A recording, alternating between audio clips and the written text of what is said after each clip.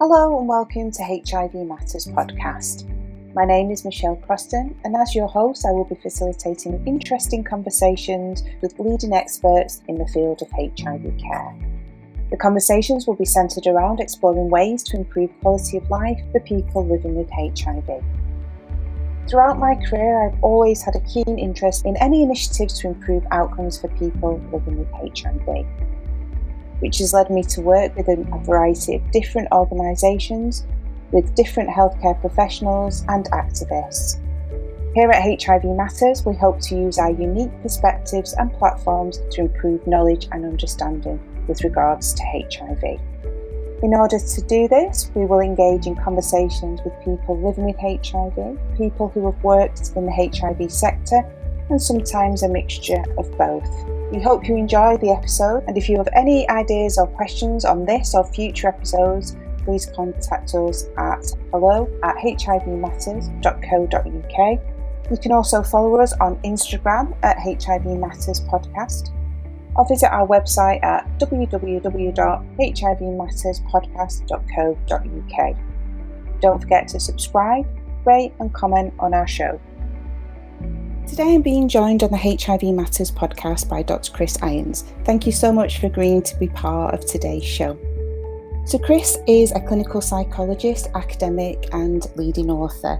He's passionate about compassion and compassion-focused therapy, so I'm delighted that he's agreed to speak to us today on this subject that is really dear to my heart as well. Chris is also the co-founder of Balanced Mind, which is an organisation that aims to bring compassion and compassion-focused therapy to as many people as possible. So we'll be dropping that link in the show notes, and I would recommend everybody take a look at that website. So thank you so much again, Chris, for joining us today on the podcast. Wonderful to be here, Michelle. Thanks for inviting me. So, Chris, I'm mindful that I've read your bio for our listeners, and I probably really haven't done your career much justice in my excitement to start this conversation with you today. And it's always really hard as a kind of podcast host to know which parts to include and which parts to kind of leave out. So I'm hoping as we move through our podcast today, we can touch on your work and some initiatives that you've got moving forward. I guess one of the key areas that you've been involved in is this idea of compassion-focused therapy, which I'm not sure our listeners or maybe a few of our listeners may be aware of. So I'm just wondering for our listeners, are you able to explain a little bit more about what compassion-focused therapy is, please? So yeah, I'll do my best then, Michelle, in trying to explain briefly what compassion-focused therapy is. So one way of describing it is a sort of science-based integrative approach to human distress and suffering. So what that means is that it integrates lots of different ideas, really. So some of those ideas are from the general sciences. So it interweaves things from evolutionary theory, from developmental psychology, social psychology, attachment theory, some of the biological sciences, so understanding our basic physiology and things like that. But then also integrates and draws from, sort of wonderful psychotherapeutic traditions, psychodynamic ideas, cognitive behavioral ideas, and many others. And also, of course, leaning towards the East and taking from, adapting, being shaped by some of the wonderful ideas and practices from Buddhist psychology and practices. And so this sort of integrated approach then was developed by Professor Paul Gilbert here in the UK and initially used for people who were struggling with quite severe enduring mental health problems, often characterized with quite difficult backgrounds of trauma, high levels of shame and self-criticism. But actually, as time has gone on, this approach has been used pretty much with everyone. So any person diagnosed with a mental health problem, we've done lots of work across the spectrum of mental health disorders, but increasingly also using this approach for people who have never been diagnosed with a mental health problem, will never go into maybe mental health services or specific mental health services, but basically people who are experiencing life being tricky.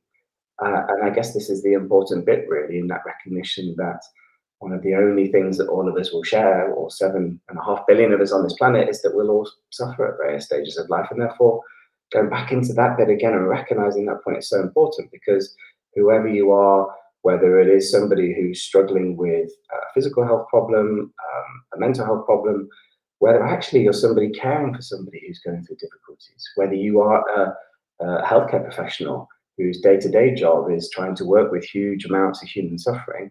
The recognition is that all of us can benefit from understanding how difficult these things can be, but also understanding how compassion for others, but crucially for ourselves, can be transformative, can actually be a way in which we can start to relate to ourselves and I guess treat ourselves in a way that we might want to try to treat a best friend, somebody that we really love, and to be genuinely interested in our own difficulties and find ways to deal with it in a supportive and kind way. Thank you, Chris, for that amazing overview. I realise I gave you mission impossible to kind of summarise what compassion-focused therapy is, but you did a wonderful job, so thank you. And I think when I first kind of came across this, one of my wonderful psychology friends kind of gave me a book on compassion, Compassionate Minds by Paul Gilbert. I was kind of blown away with some of the theories and that idea that you're right, you know, at any point along our life, unfortunately, we will all experience suffering.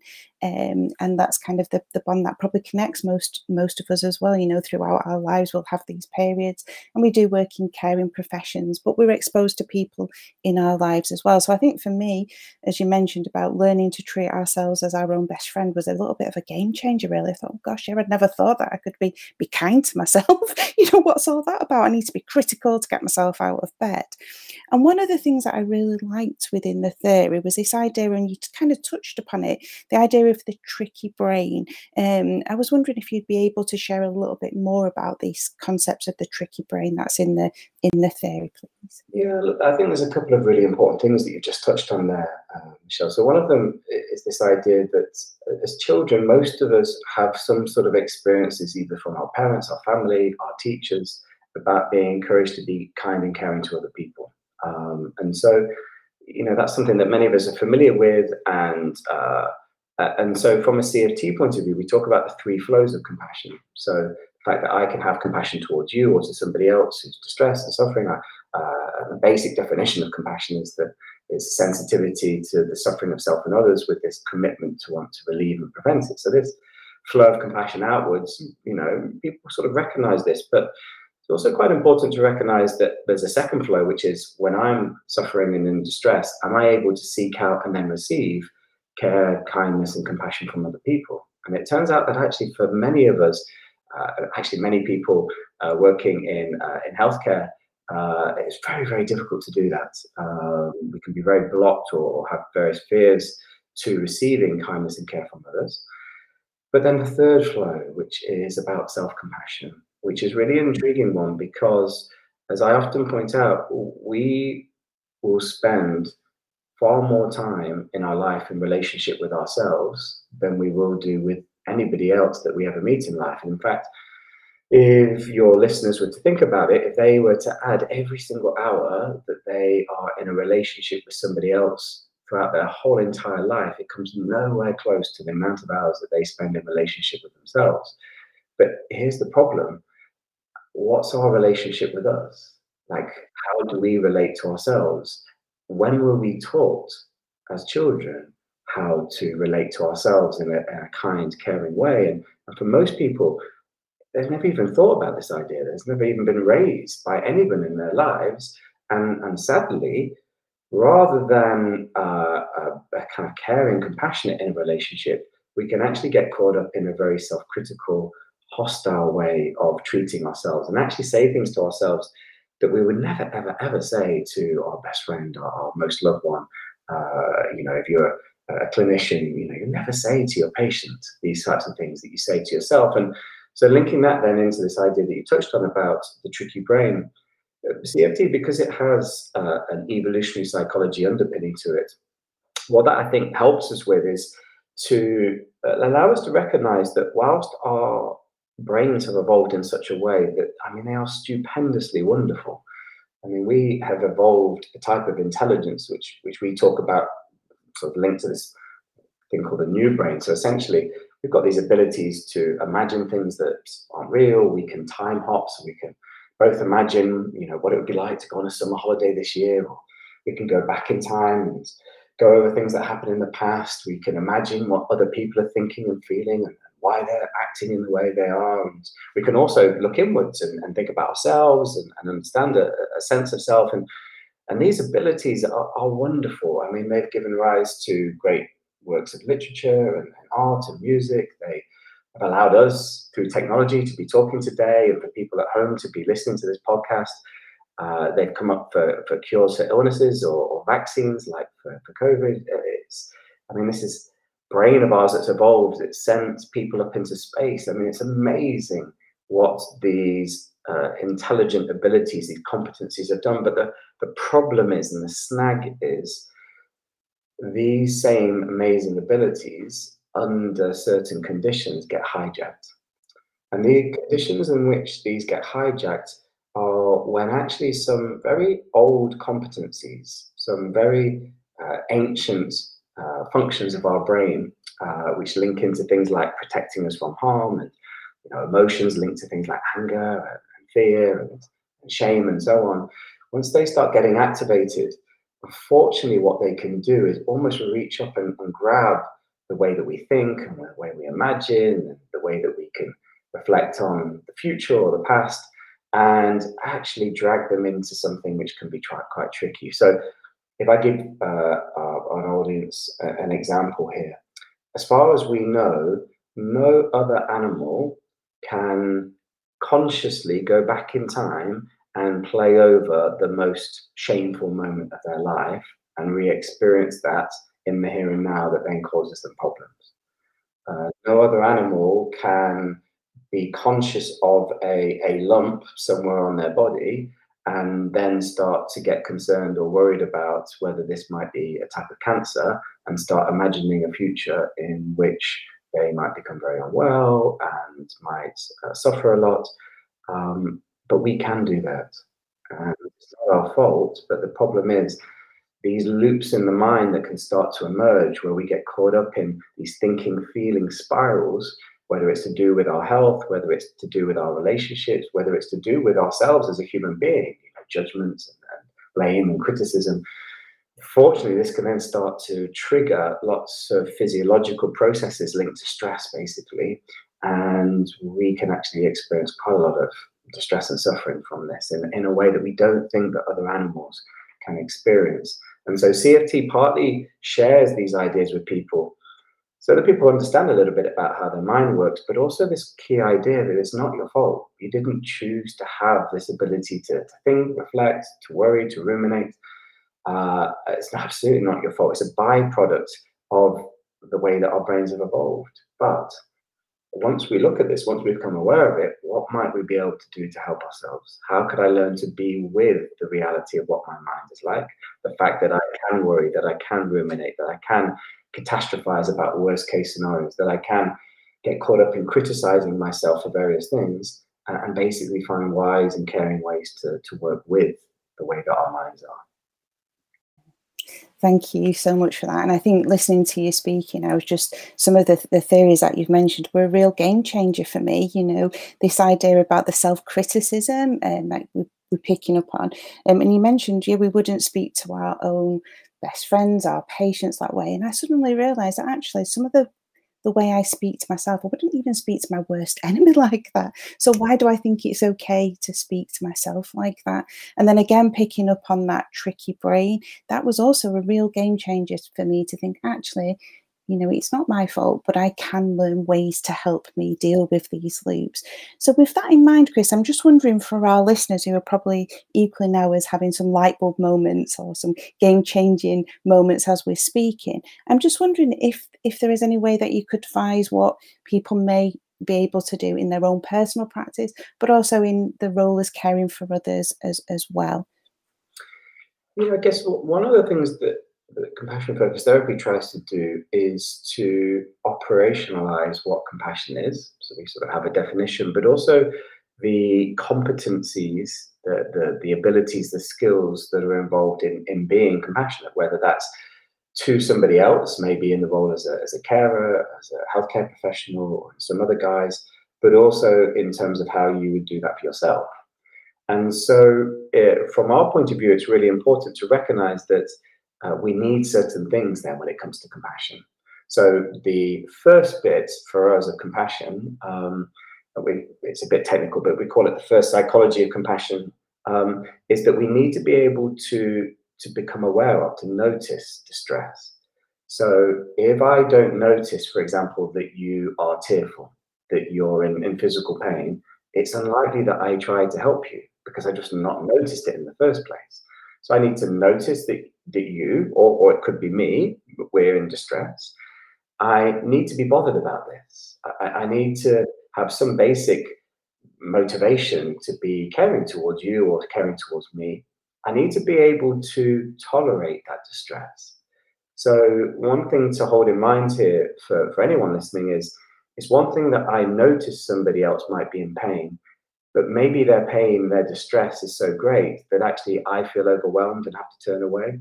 So this first part of compassion involves me being able to tolerate being in the presence of somebody else's distress or maybe my own distress. And then also to begin to have some understanding about that. So almost like an empathy, like what might be going on? So almost begin to understand this. So that's the first bit. So it almost like helps you to tune in, to move towards, to engage with distress. But then the second part, the second psychology of compassion, is to do with wise action. How can I learn skillful ways to begin to alleviate somebody else's distress or my own distress? Now, as a healthcare professional, whether it's a nurse, a GP, a psychologist, social worker, what we know is that we spend many years learning how to alleviate distress. And each of our professions has slightly different ways that they're taught how to try to alleviate distress. So there's skillful ways that we can all learn how to do this, but it's also the case for ourselves. There are skillful ways that we can learn to do this. So in terms of your question, what I would advise people really is to lean into some of the ideas of CFT, to explore these a little bit more in a way about how you would go about getting fit from a compassionate mind perspective. You know, we all kind of have an idea, even if we don't do it or we don't particularly enjoy it, how to get physically fit. You know, we can row, we can run, we can swim, we can, cycle, we can lift weights, we can do yoga. I mean, there's so many different ways. So we kind of have an idea about how to get physically fit when it comes to our bodies. But actually, when it comes to compassion and our minds, we aren't necessarily taught so specifically the different things that might be needed. And so what we try to do for people who are in caring roles is to guide them through. Here are some of these different abilities, these different competencies. Each of them can be learned. How about you try this thing? How about you read this thing? How about you listen to this? And then when it comes to self-compassion, it's exactly the same as well. So we've got many books, some that I've been involved in, we've got apps, we've got different things that basically take people through different ideas and practices to help them understand themselves, but also crucially to skill themselves up to know how to reduce distress, how to relate to themselves and to deal with the difficulties that go on in their life in a way that might be caring and supportive and ultimately wise in terms of how they are working with these difficulties.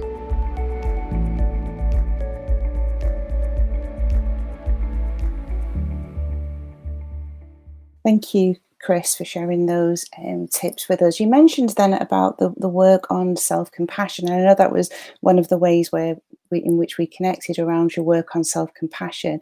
I think I mentioned too that we've developed some resources as part of the National HIV Nurses Association, but one of those was really underpinned by the work that you've already done. So I was just wondering if you'd be able to tell our listeners a little bit more about your self-compassion app. For anybody listening, we're going to put it in the show descriptions within this podcast as well. But are you able to tell us a little bit more about your self-compassion app? I mean, I love it. I have it on all the time when I'm commuting everywhere. Thank you. Thank you, Michelle. That's lovely to hear. I guess it sort of started actually back with the publication of our Compassionate Mind workbook. So you mentioned earlier Paul Gilbert's book, The Compassionate Mind. So Elaine Beaumont and I wrote a book in 2017 called The Compassionate Mind Workbook, which was our attempt really to take some of the wonderful ideas within CFT and make them just really accessible to anyone, really. So whether you're somebody who was a clinician, a carer, somebody going through therapy, or just anybody in the general public who was just interested in learning about this. And so we've been really chuffed with the book. It's got some great feedback and reviews, but One of the things, of course, is that whilst books are still amazing, there has been a bit, it's fair to say, of a tech revolution, and that many of us, of course, recognize that we consume things now on our phones. There'll be many people listening to us talk now through technology, of course. They're listening on their laptops, they're listening on their phones.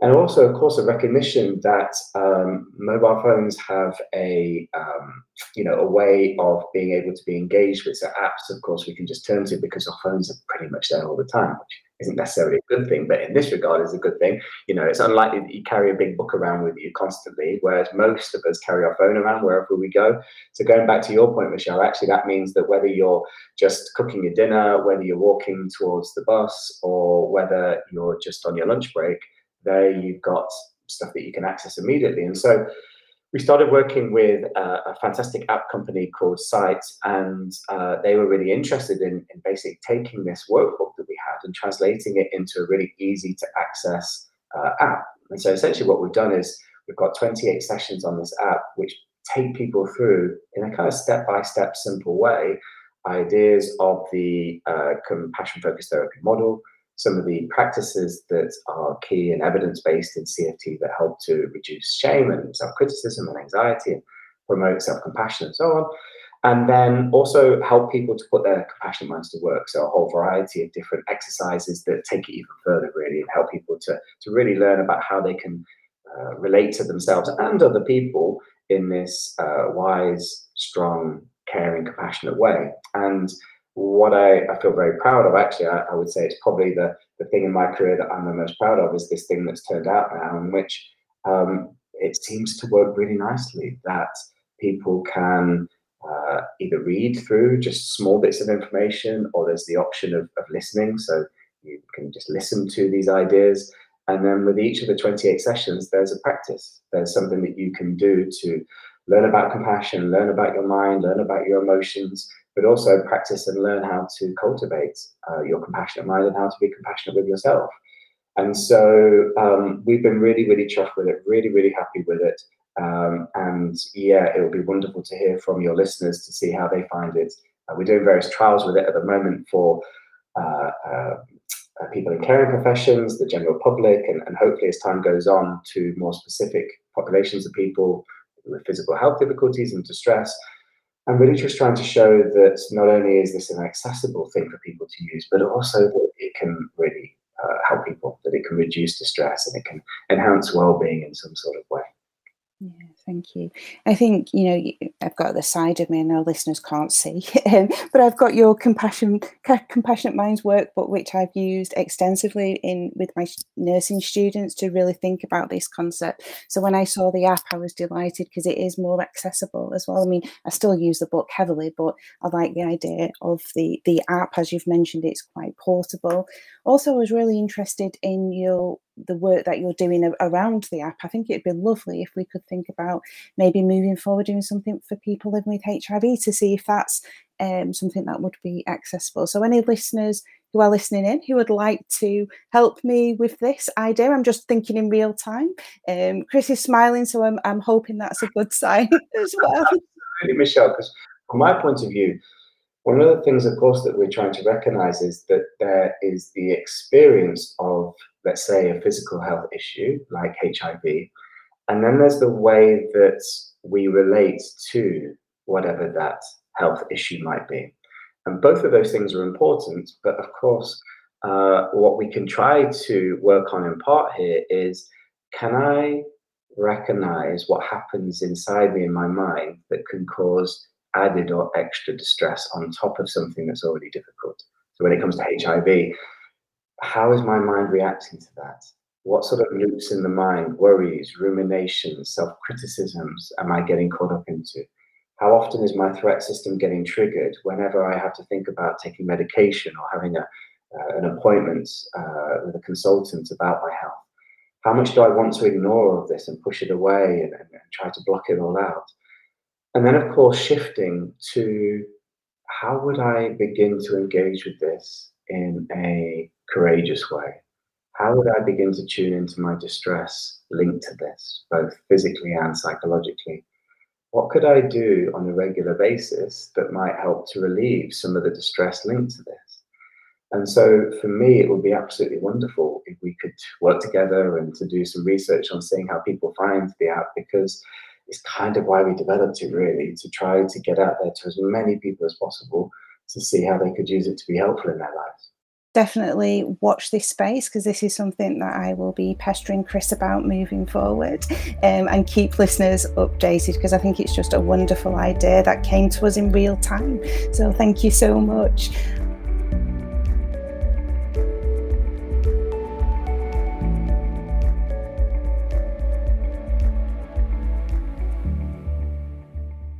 Also on that theme, and we've kind of touched on it, about kind of maybe some difficult emotions. So I have got your book around dealing with difficult emotions. Again, as you can see, listeners can't see this, but it is really well used. There's lots of tabs open and bookmarks within that.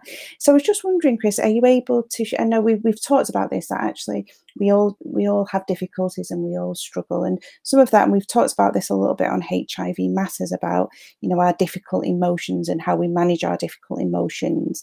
And also, as I've mentioned maybe offline, that working within HIV care can evoke difficult emotions, and as you've mentioned, people living with HIV, that evokes difficult emotions.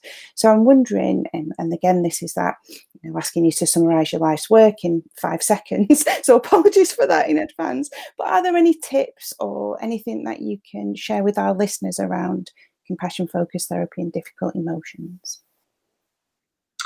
Yeah, I guess there are a few things. The first thing is to recognize, what is a difficult emotion. And I guess when it comes to difficult emotions, what we mean, well, there's a number of ways of thinking about it. One is that difficult emotions really are about any emotion that we struggle to experience in a helpful way. So the first thing to say is, why do we have emotions? Well, from an evolutionary point of view, we have emotions because they are helpful to us in some sort of way. They can serve and energize our motives. They can help to protect us. They help to energize us towards things that we want. The problem with them can be when we start experiencing certain emotions too frequently. So it's like they're turning up in our lives too often. They turn up when they're not needed. So a little bit like, I don't know, it's quite useful that you get a bit scared and a bit panicky if you are in a situation that could be dangerous for you. That's quite a good thing. It's less helpful to feel anxious and panicky when you're lying on your sofa just watching the TV and there's no danger around. So sometimes emotions are difficult when they turn up when they're not really needed. Sometimes emotions are difficult when they turn up and their volume is too extreme. So they can sort of turn up, and a little bit like you have your favorite music, but if the stereos turn up too loud, it distorts the music. It's actually painful to hear. Sometimes emotions turn up and they're just too loud. They're just overwhelming for us. We get caught up completely in fear or shame or whatever it is. Sometimes the problem with emotions are that they last too long. So they kick in, and instead of actually just turning up for a little bit and then just slowing down, they actually stay online for longer than necessarily designed to, so they don't settle very easily. And then I guess sometimes a tricky thing for some people is that certain emotions don't turn up in their life, maybe as frequently as could be helpful. For example, people might find it very difficult to experience joy or excitement or happiness. Or maybe we might experience difficulties in experiencing sadness. And some people say, well, why is it a bad thing not to feel sad? Well, actually, sometimes sadness is a very helpful emotion to signal loss, to signal need, to signal to other people that I'm in pain and that I need care. And that if we're blocked to that, sometimes people just assume that we're okay. And so they just keep on going on living their lives without recognizing that maybe actually we do need something. So first thing in helping people to think about difficult emotions is to recognize that we all have different patterns with this. And in the book, as you know, one of the things I try to do to help people is to split, basically to develop a model to split across different areas that people can struggle with their emotions. So sometimes people struggle with their emotions because they don't know the situations that might trigger something unpleasant. So it's almost like I just don't really track it in my head, that maybe it would be understandable that I get quite anxious and scared if I have to do a talk in front of 1,000 people on something that I don't know very well. So some people aren't very good at tracking that, whereas other people are very good. They recognize this is going to be really hard. I think I'm going to need some help before it even happens. Sometimes the difficulty, so a second level of difficulty with an emotion is when an emotion has been triggered, but people don't notice it. So it's almost like it's already playing through, our bodies, it's already playing through our minds, but we're just quite cut off from it. We're quite disconnected from it. It's almost like from the outside, sometimes somebody else might say, gosh, Chris, are you okay? You look really sad, or you look really angry. No, I'm fine. Whereas actually I don't realize that my fists are clenched up, or my shoulders are really tight, and that maybe my face looks quite angry. So I'm showing the world this, but inside I'm not tracking it. Third difficulty sometimes is when people might notice that they're feeling an emotion, they can recognize it, something's playing out in the body, but they're not able to put a label to that. So it might stay as a very broad thing, I feel awful, I feel terrible, I feel crap. But it's very difficult to say, I feel angry, or I feel frustrated, or I feel irritated, or I feel full of sorrow or shame. So it can be very difficult. And one of the things that we know from the literature is when people are able to name and label their emotions, that can sometimes help to reduce some of the distress linked to emotions. So this whole idea of name to tame. So if you can name the emotions, this might help to tame them in one way. A fourth level that can be tricky for people is when they don't understand why they're feeling like they're feeling. So we have this amazing ability to invalidate ourselves, to tell ourselves that we shouldn't feel the way that we are, that nothing that bad or nothing serious enough is happening in our life, maybe that other people wouldn't feel this way, that we can actually be quite, I find it very difficult to understand this. So a skill there for people to learn is, how can I begin to validate this, sort of almost understand and have empathy?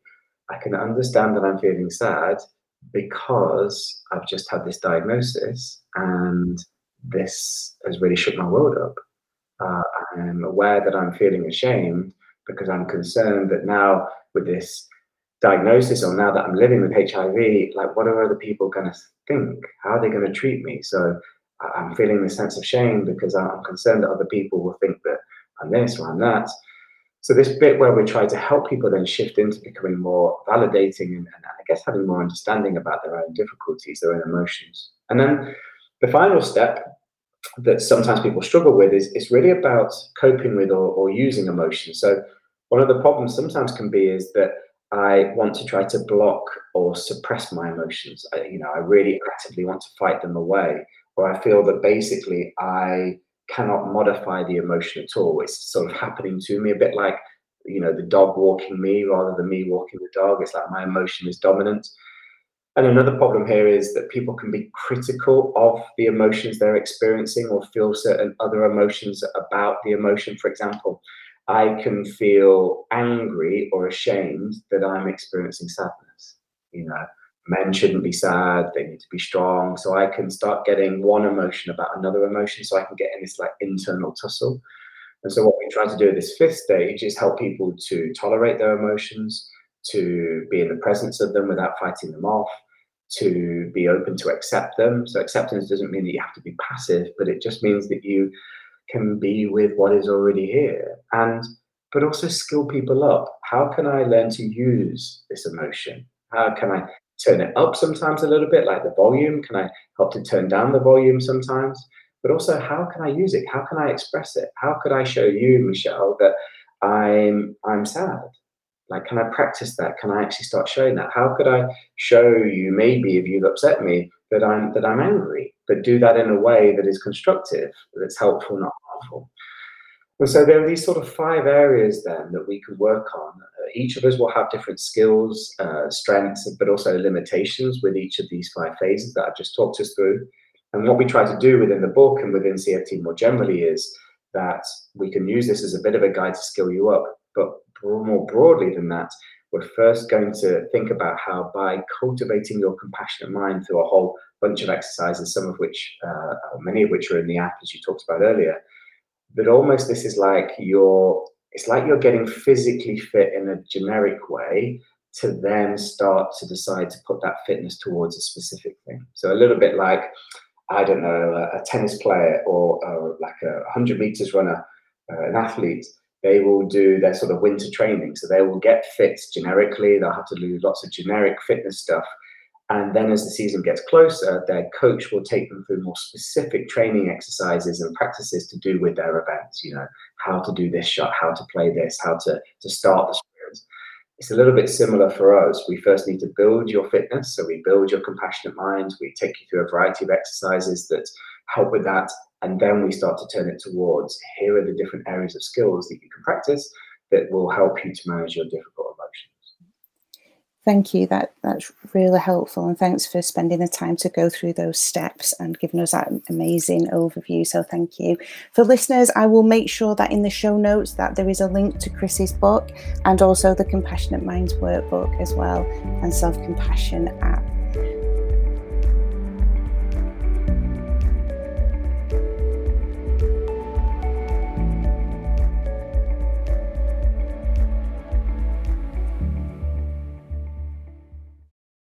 Before we move on to the part of the show that I really like, as well as this part, are you able to share with our listeners any maybe new projects that you're working on, any sneak peeks of what to look out for?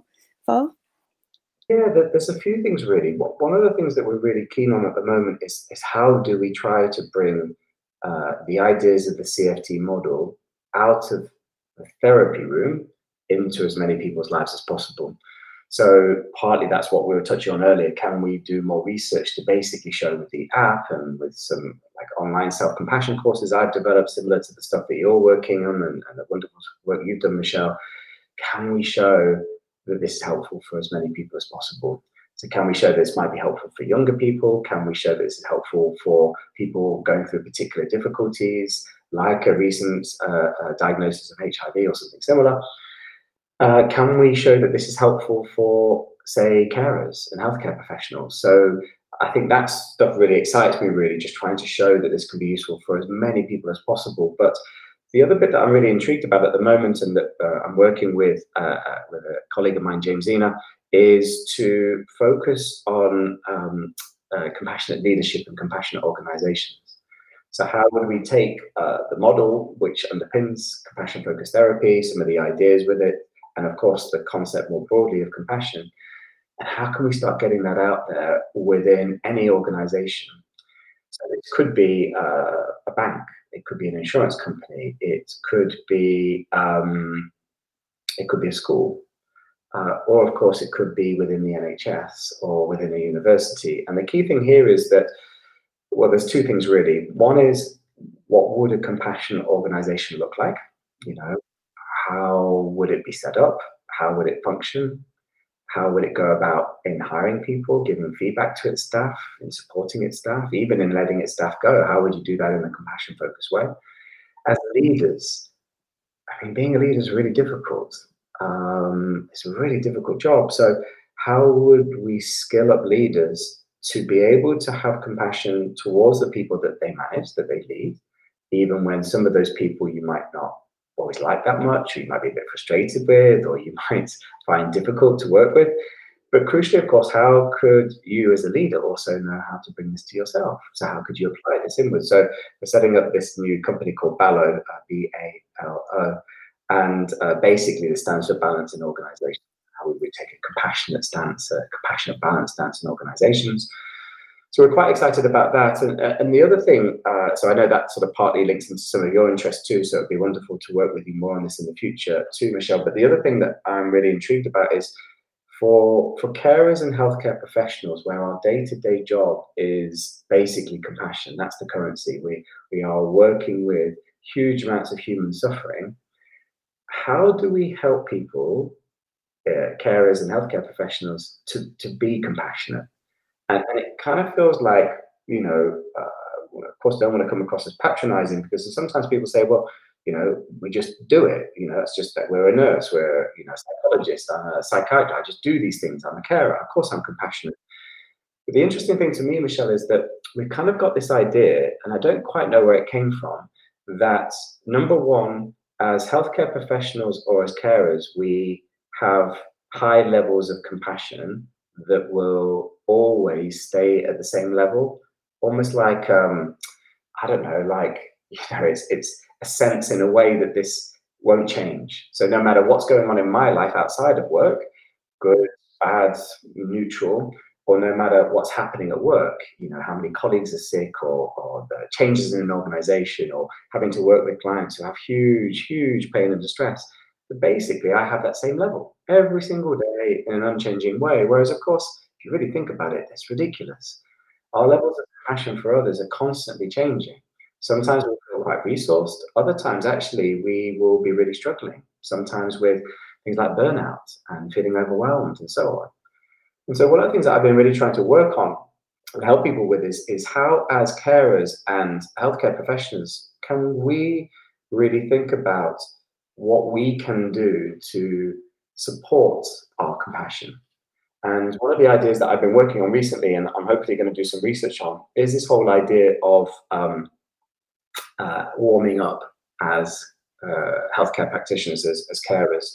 And the way that I sort of relate to it is, if your listeners were to imagine, if I go back to sports for a moment, a tennis player like Serena Williams, or a famous athlete, if you imagine that there they are in the final, the biggest sort of event of their lives, but because they overslept, because they weren't very organized, they've literally just turned up, and 10 seconds before the event actually starts, they haven't warmed up, they haven't prepared.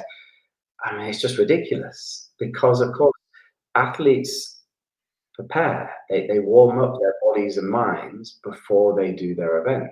And they do that, of course, because they know, if I don't do that, I might sustain an injury, but also my body is going to perform better if I warm up first, if I prepare it.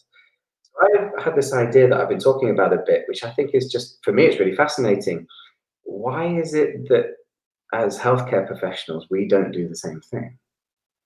Why is it that we don't warm up our minds and bodies before our event, so to speak, which is to work with human suffering? And given that human suffering is massively difficult, painful to engage with, and can trigger a lot of threat, of course, in the person experiencing it, but also in us, it really intrigues me then that we haven't really thought about that. We somehow just imagine that the clinician will always have this amazing level that's never changeable and can just be. So we're going to just start doing some research, hopefully, on this to see what happens to clinicians and to carers when they specifically, purposefully engage in warming up their compassionate minds before they engage in trying to alleviate somebody else's suffering. And then on the back end of that, just as professional athletes after their events, whether they won or lost, will spend time warming down.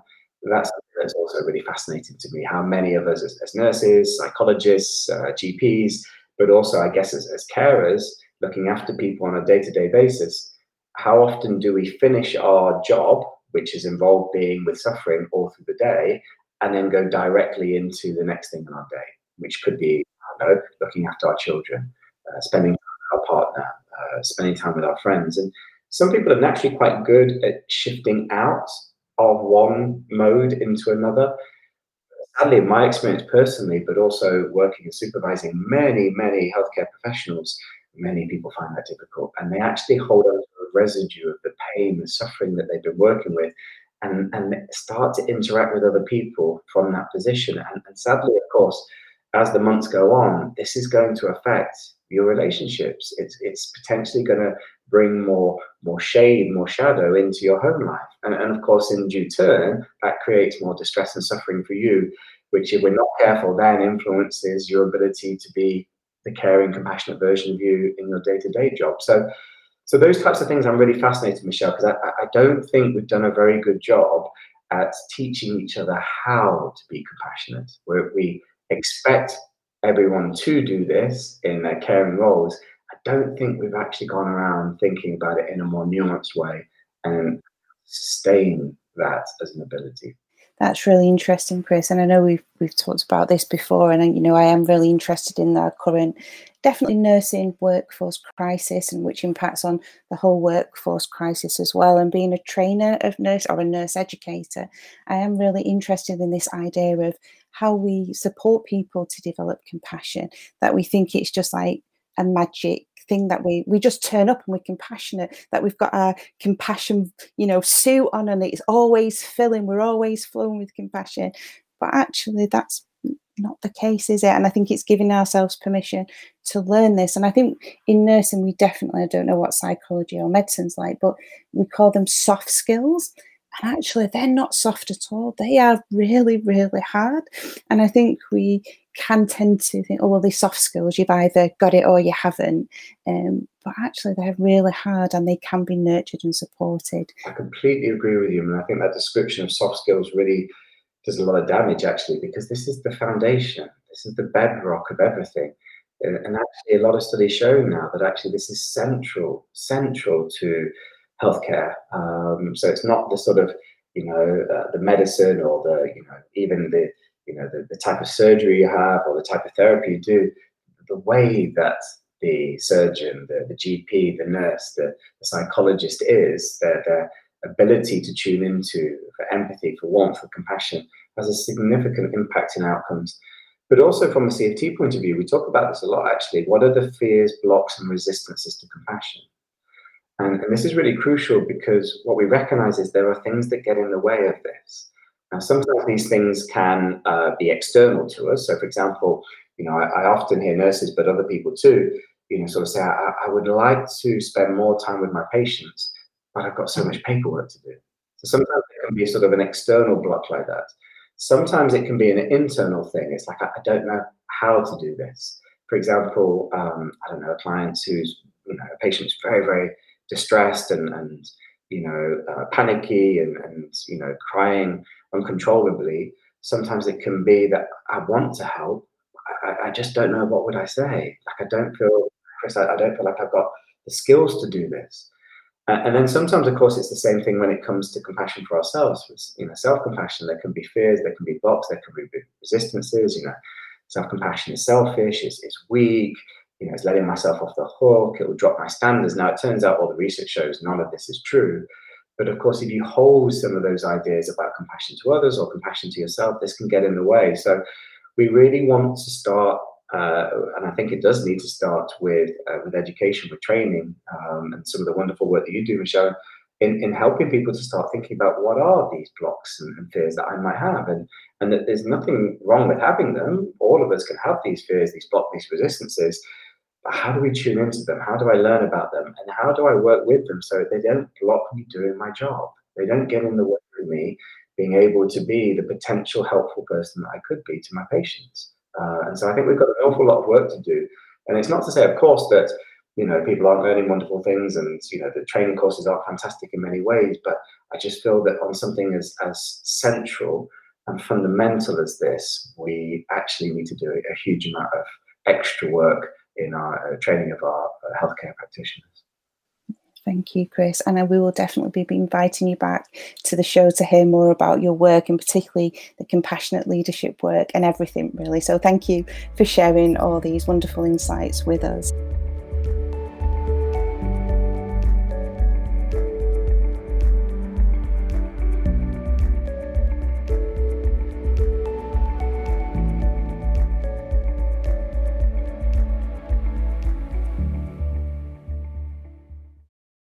So this is part of the show that I really like.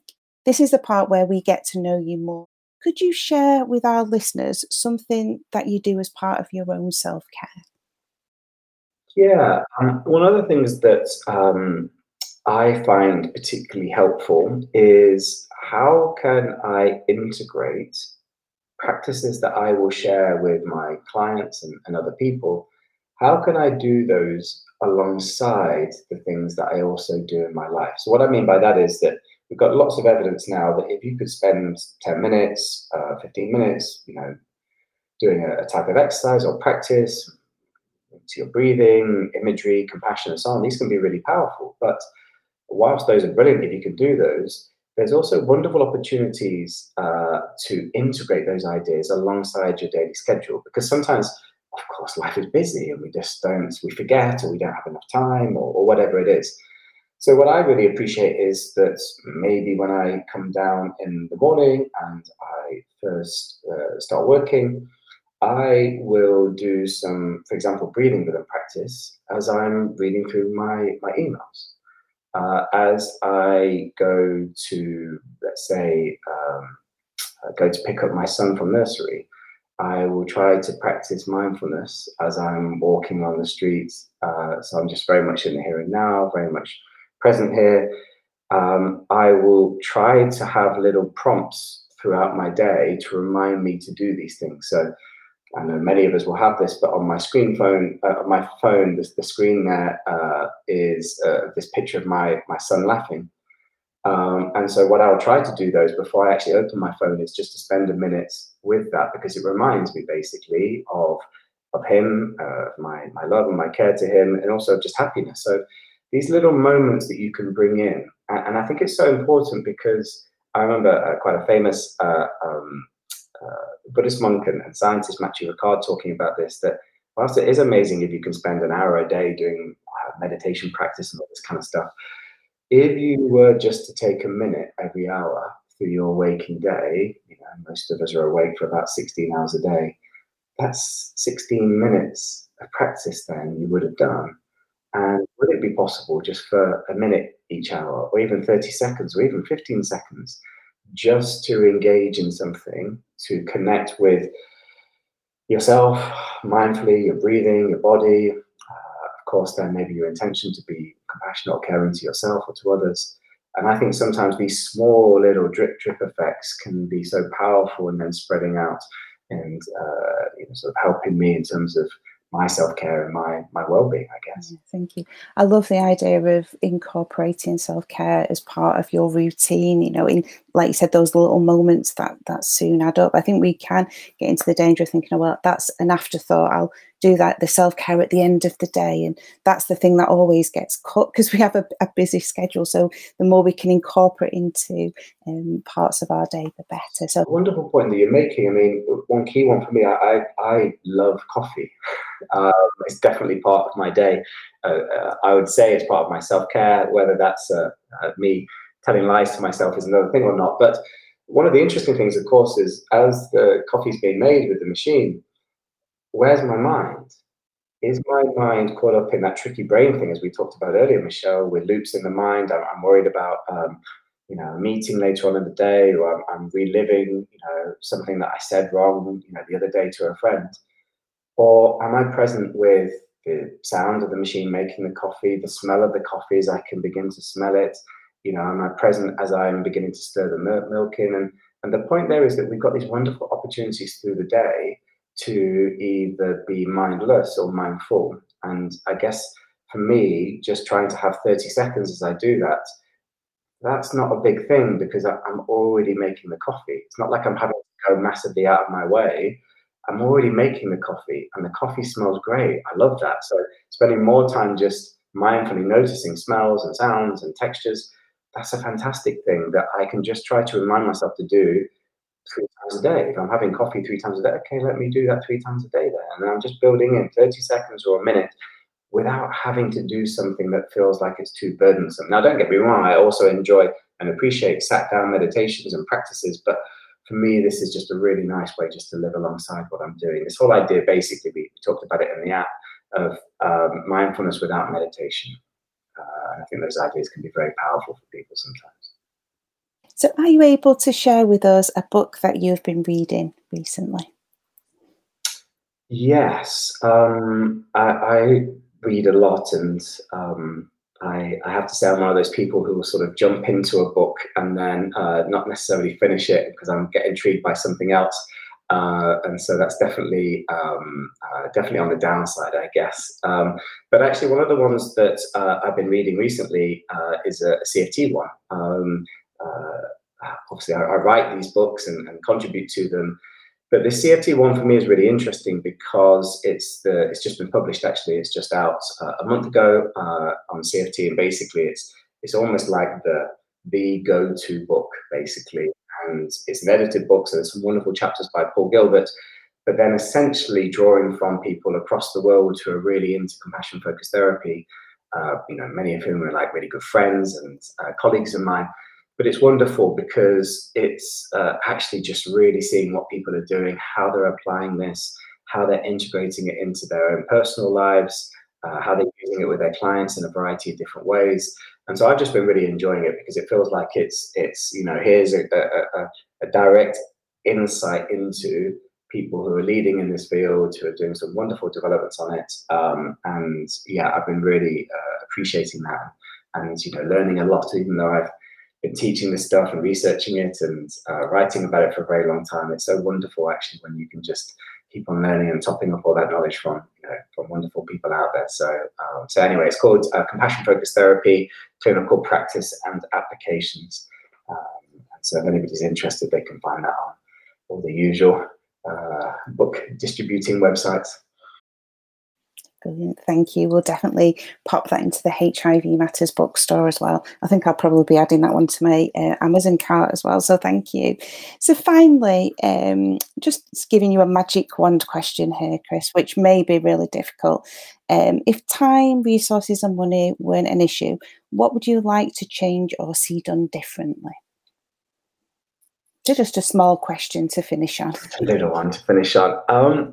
It's really interesting. I guess that there's two bits, if you would allow me, or indulge me in that. So there's a broad bit, which is if I had some ability in which I could have every single parent in the world educated in compassion, so as we had essentially more caring early experiences and fewer rejecting, abusive, unpleasant ones, for me that would make a profound difference.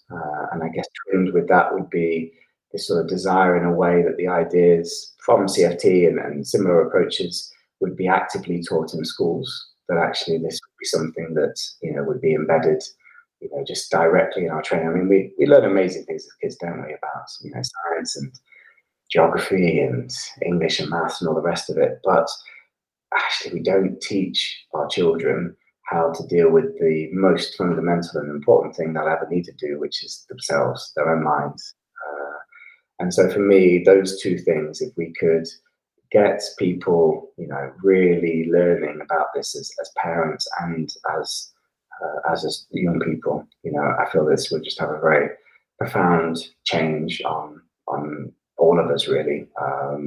Now, of course, there's other things, of course, poverty and wars and all the rest of it. I'm not trying to, sort of reduce the importance of those things. But given we've been talking about compassion, and, for me, getting in at that early stage would make such a profound change in terms of the work that I do, really, because, that for me, I would be the happiest psychologist in the world if I no longer was needed so much. What would that need? It's not more of me, it's not more psychologists to go out there and do therapy, it's to get there earlier on, so that actually fewer people go through the things that can lead to huge amounts of human suffering. So I guess that would be my magic wand desire. Thank you. And what a wonderful way to end today's podcast on compassion. So thank you so much, Chris, for joining us today on the podcast and for sharing so many wonderful insights. We will definitely be inviting you back to the show. So thank you so much for your time today. Pleasure. Thanks so much, Michelle. It's been an absolute joy to be here and spend this time with you. So thank you so much. Thank you to today's guest and to you for listening to this episode of HIV Matters. I don't know if you're anything like me and are busy writing down the lovely book suggestions made in our show. That's why HIV Matters have teamed up with bookshop.org to bring all these fantastic books to you in one unique place. To find out more about this and how to access the bookstore, please check out today's show descriptions. Today's edition of HIV Matters has been brought to you via an unrestricted educational grant from ViiV Healthcare and Gilead Sciences. Gilead and ViiV have had no input into guests or topics. HIV Matters is the official podcast of the National HIV Nurses Association. For more information about the National HIV Nurses Association, head over to www.nivna.org. Thanks again for listening to our show. We hope to see you next time, and together we can make a difference.